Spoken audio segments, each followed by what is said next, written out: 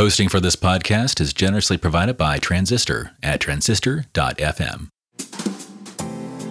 Thank you for listening to the Meritage Resort Podcast, coming to you from the beautiful Napa Valley. Season 1, the Chardonnay Classic.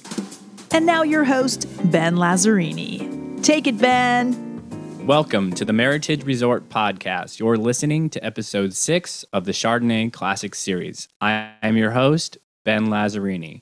On today's show, we're going to give you a glimpse of some of the wines that I personally am looking forward to trying over the course of the weekend.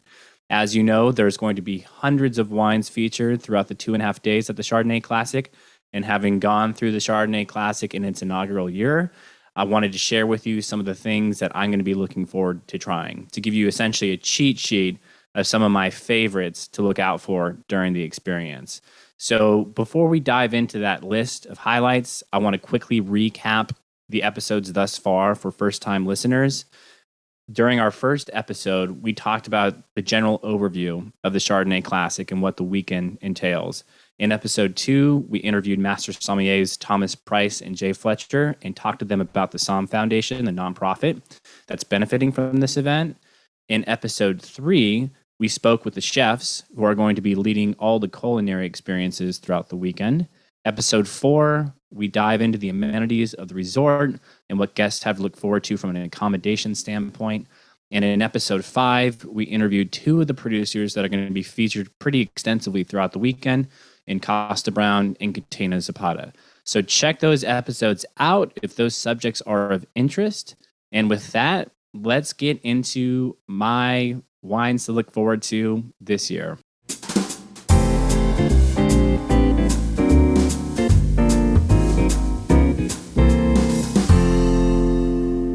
So I'm going to run through these in chronological order as they're going to be presented throughout the weekend. And when I was preparing this list, again, hundreds of wines to choose from, and we only have 15, 20 minutes really here to talk about these. So I had to pick and choose carefully and very selectively. And I only picked wines from 4 of the experiences, given the fact that we've already gone into pretty good detail on some of the private lunches and the dinners. And we've already talked about the grand tasting. So the wines that I picked out are all going to be part of the panel tastings and the behind the bottle tasting on Friday night. So it's, again, I'm going to reveal these in chronological order, starting with Around the World, which takes place on Friday. And then we're going to conclude with some of my highlights for the classics tasting that happens on Sunday. Okay, so let's kick off with a few highlights from the Around the World. And the first wine that I'm going to talk about, we actually got to try a different vintage of this wine during the first year of the Chardonnay Classic, and it's the 2019 Gaia Rossi Bass Chardonnay. And this was the first time I'd ever had a Gaia Chardonnay, and it was incredible. It balanced this rich, creamy texture with incredibly refreshing acidity, and it held it all together beautifully well. And Gaia, as some of you may know, is an icon for producing Barolo and Barbaresco, wines that are in northern Italy and Piedmont region. But they also make a lot of wines that span down the range of the country. So one of the wines that they make is this particular Chardonnay. I think they make 2 different Chardonnays. And again, this is the Rossi Bass that we're talking about. And what makes it so unique, and I think what's driving that amazing composition of having rich, creamy texture, but also being still incredibly, zippy on the palate with refreshing acid, is their fermentation process. So this wine is fermented in stainless steel tanks, and that's going to give it, a little bit more of that crispness, and it really comes across. And the other thing that's unique about this wine is it's 95% Chardonnay, but it also has 5% Sauvignon Blanc. And that might not sound like a lot or like it's really going to impact the wine. From what I recall, when we tried the 2018 last year, that Sauvignon Blanc really was pronounced on the aromatics. It gave it this really refreshing, cool herbal edge that wasn't, overly herbaceous. It wasn't going into that green territory that you get on Sauvignon Blanc sometimes. It was just a stunning, cool herbal edge that really was pronounced on the aromas. So can't wait to try the 2019. It's going to be one of the wines at the Around the World tasting. And another one that I wanted to talk about was a wine that I got to try last year as well, different vintage. But this is also coming from Italy. It's going to be a little bit more south. So this is coming just around the Tuscan region. The actual region it's being produced in is called Umbria. And this is the Antinori Cervaro della Sala. So the vintage that we're going to try this year is the 2019. I got to try the 2017 last year. And I think it's going to make a really fun duo of Italian Chardonnays that are stylistically quite different. And I think, again, what's driving that is the decisions that they're making with the fermentation and the maturation process, right? So as previously mentioned, the guy is going to be using stainless steel. That wine's not seeing any new oak, but with the Cervaro della Sala, it goes through malolactic fermentation, which, as I'm sure many of you know, creates a little bit more of a buttery component, converting that acid into malolactic acid. And it gives it, again, a really creamy texture. And this also is going to be aged in wood. So it's going to take on some of those toast characteristics, that vanilla that is going to be coming from those barrels. But with that, it's still going to have some incredible elegance to it, despite going through malolactic fermentation and also being aged in wood barrels. So on the palate, it's a really generous wine, but it's also very refined and structured, right? So the winery makes it very obvious that this is a Chardonnay that can age very well, but it's also going to taste fantastic upon release. And just some fun facts about this wine. For those who aren't aware, Antinori I think they're one of the longest running wine producers in the world. It's, if I'm not mistaken, it's hundreds and hundreds of years that they've been making wines. The first vintage of this particular Chardonnay was produced in 1985, and it was also one of the first Italian white wines to actually go through malolactic fermentation. So it's a pretty special wine. It's coming again from the Tuscan border, but in the actual Umbria region. And it's grown at a vineyard where there's a medieval castle. So it's a pretty incredible terroir to begin with. And they do an incredible job. And last year, this wine was one of the ones that really left an impression on me when I got to try it. So I can't wait to see what the 2019 holds for us. And I think it's going to be, again, a really fun contrast to the Gaia. Whereas I don't know how the Gaia has such a creamy texture, how they're doing that. Whereas I can kind of pick it out more overtly with the Antinori because of the fermentation process and the maturation process. But both of them are going to be just lights out, I'm sure. But they're going to be stylistically very different. Both coming from Italy, two different regions, two different wine styles. Should be a lot of fun to try them. And they're both the same vintage. So it's going to be a really, really cool kind of apples and oranges comparison as far as stylistic decisions with somewhat similar terroir.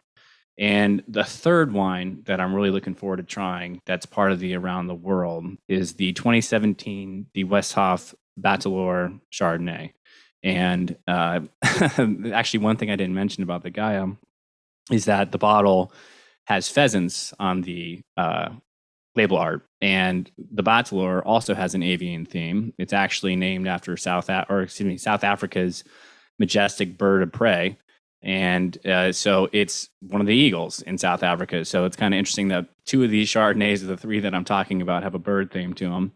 But anyways, what's really cool about this wine is, again, speaking to the site, it's grown on gravel soils, really from mountain rock rich and limestone and clay. And those have really high pHs, which are acidity levels. And it's going to essentially allow them to make a Chardonnay that has tons of elegance and a lot of minerality to it. So I think stylistically, this one's going to be very, very refreshing, but it's also going to be just kind of drenched in minerals is what I'm expecting. I've never actually tried a wine from this producer, but South Africa, I've been so impressed with some of the wines coming out of South Africa. It's such a vast winemaking region. There's so many different types of soil there and so many different types of varietals. And it's just always fun to try something. And I think that frankly, South African wines just don't really get enough focus in our domestic market. So I can't wait to try this one. And it's going to be, again, the 2017. So it's going to have a little bit of bottle time, which if it is as, mineral drenched as I think, it's probably going to allow the wine to be a little bit more harmonious and expressive at this stage in the game versus something that was just released like a 2019 or a 2020. So I think we're going to be catching this at a really good spot, and I can't wait to try it.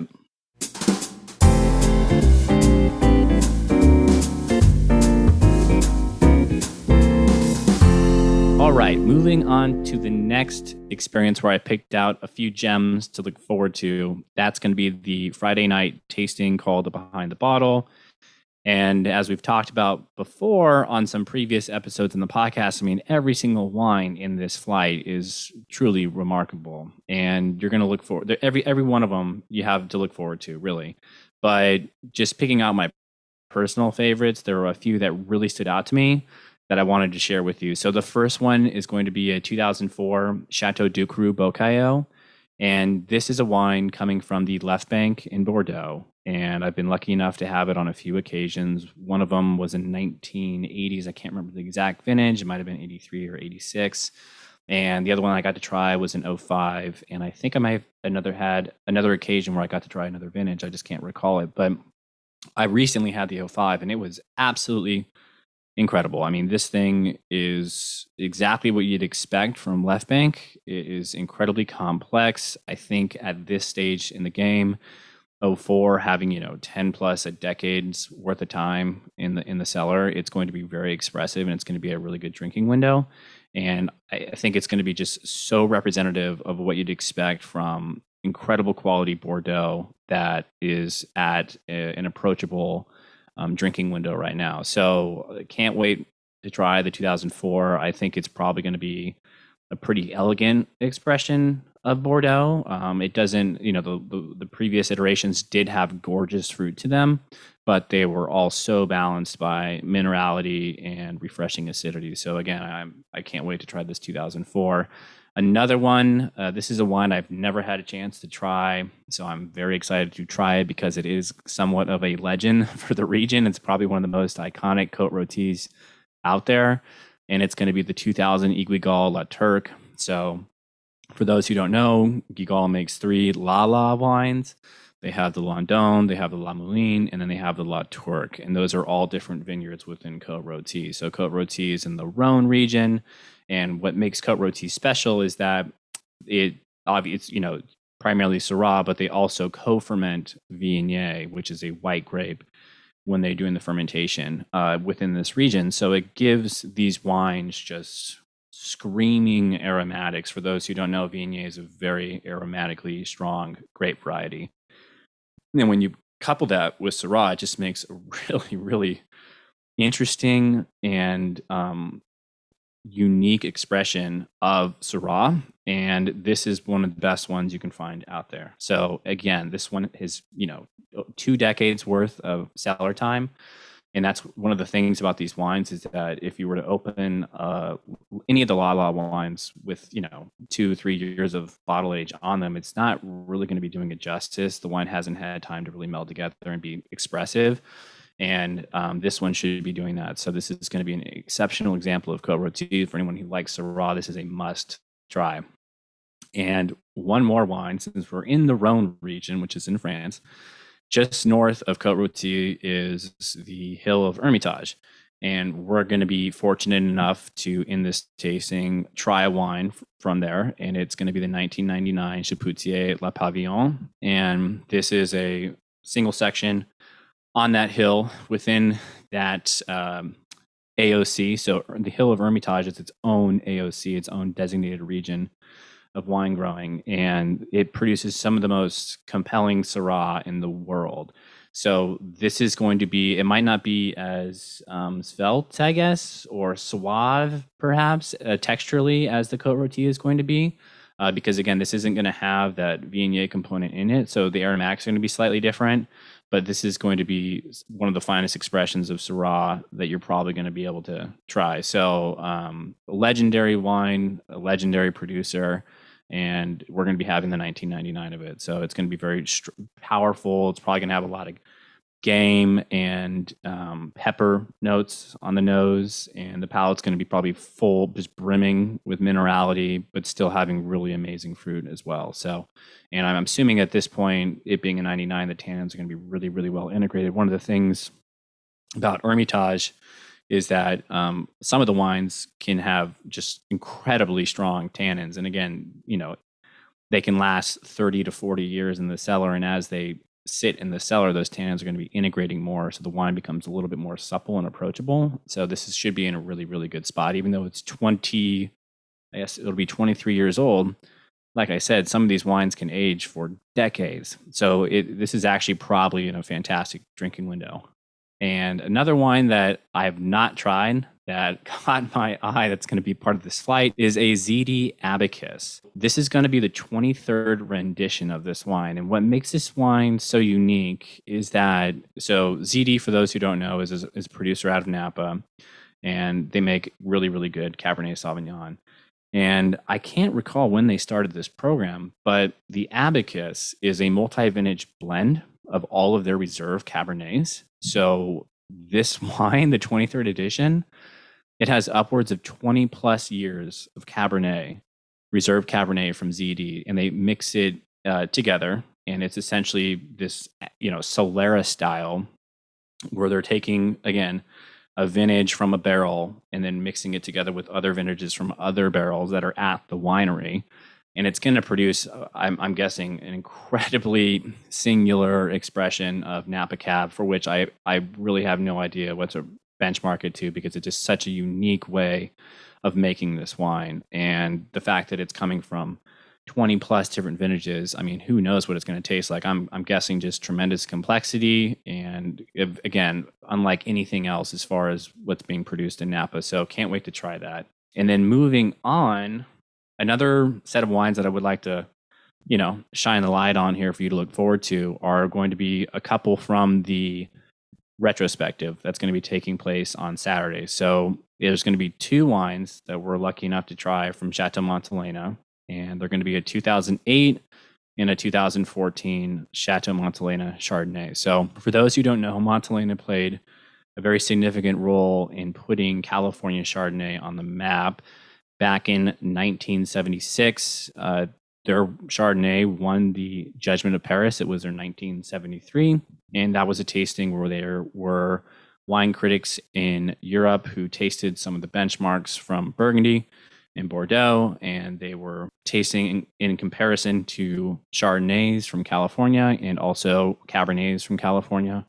And the Montelena won. So it was a pivotal moment in what can be achieved from California with this varietal. So and the other thing about it is that they have a reputation for aging quite well in the cellar. So 2008 and 2014, again, like all the other wines we've been talking about, they should be in a fantastic drinking window. And it is unusual to drink Chardonnay with that much time in the cellar, but this is a wine that's built to be able to actually develop complexity in the cellar and really hold itself together over that time. So it's going to be fun to try these. We're also going to be having them from magnums, so large format, which do age a little bit more gracefully than a standard 750 milliliter bottle.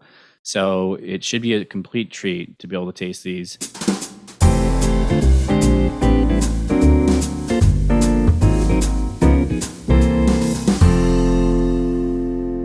Let's talk about a couple wines that are going to be featured at the Sunday's Classics tasting. So one of them is the 2019 Sea Smoke Chardonnay. So Sea Smoke is known for being essentially a cult producer of fantastic Pinot Noir from the Central Coast of California. And what I mean by cult producer is that they're in a situation where they're market demand essentially exceeds their production. So in order to get Sea Smoke, you have to put your name on a list. You wait a little bit. It's very similar to Costa Brown.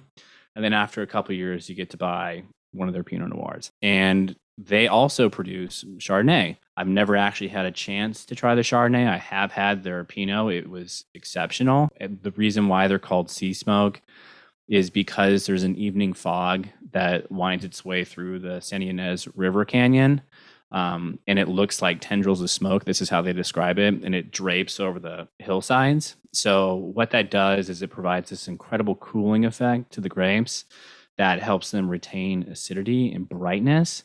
So I'm guessing that this Chardonnay is going to have that brightness, that expression of that sight in spades, like I said, and I can't wait to try it. I've never had it, and we're going to be able to enjoy the 2019. So it's going to be a incredible wine, I'm sure. And lastly, another one that I want to talk about is the Tyrrell's Old Vine Chardonnay. So this is also within that same flight, and this wine is coming from Australia. And according to the producer, this is believed to be the oldest Chardonnay vineyard in the world, right? That is just absolutely crazy. The winery was established in 1858 by an English immigrant, Edward Tyrrell. And, flash forward to today, they're one of the icons of Australia, and they produce several different wines, but this is probably one of the most precious wines that they produce. So the wine is basket pressed, it's fermented in stainless steel, and then it's aged for 8 months in older French barrique with lees contact.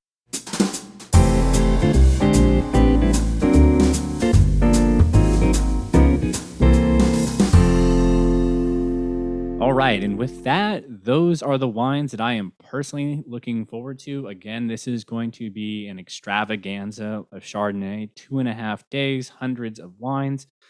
Based on what I tasted last year, I know that some of these wines are probably going to be just a home run on my palate, but it's very important to keep in mind that, again, this is an adventure for you to enjoy. So just because I listed off some of these wines that I think I'm personally going to be wowed by doesn't mean that there aren't going to be several others that are going to do the same for you that may not be the wines that I listed. So go into the weekend with an open mind. There's going to be, again, hundreds of wines to try. Surely by the end of the weekend, with all the different examples of Chardonnay that you've had, you're probably going to come away with a really good understanding of the wines that really sing to you.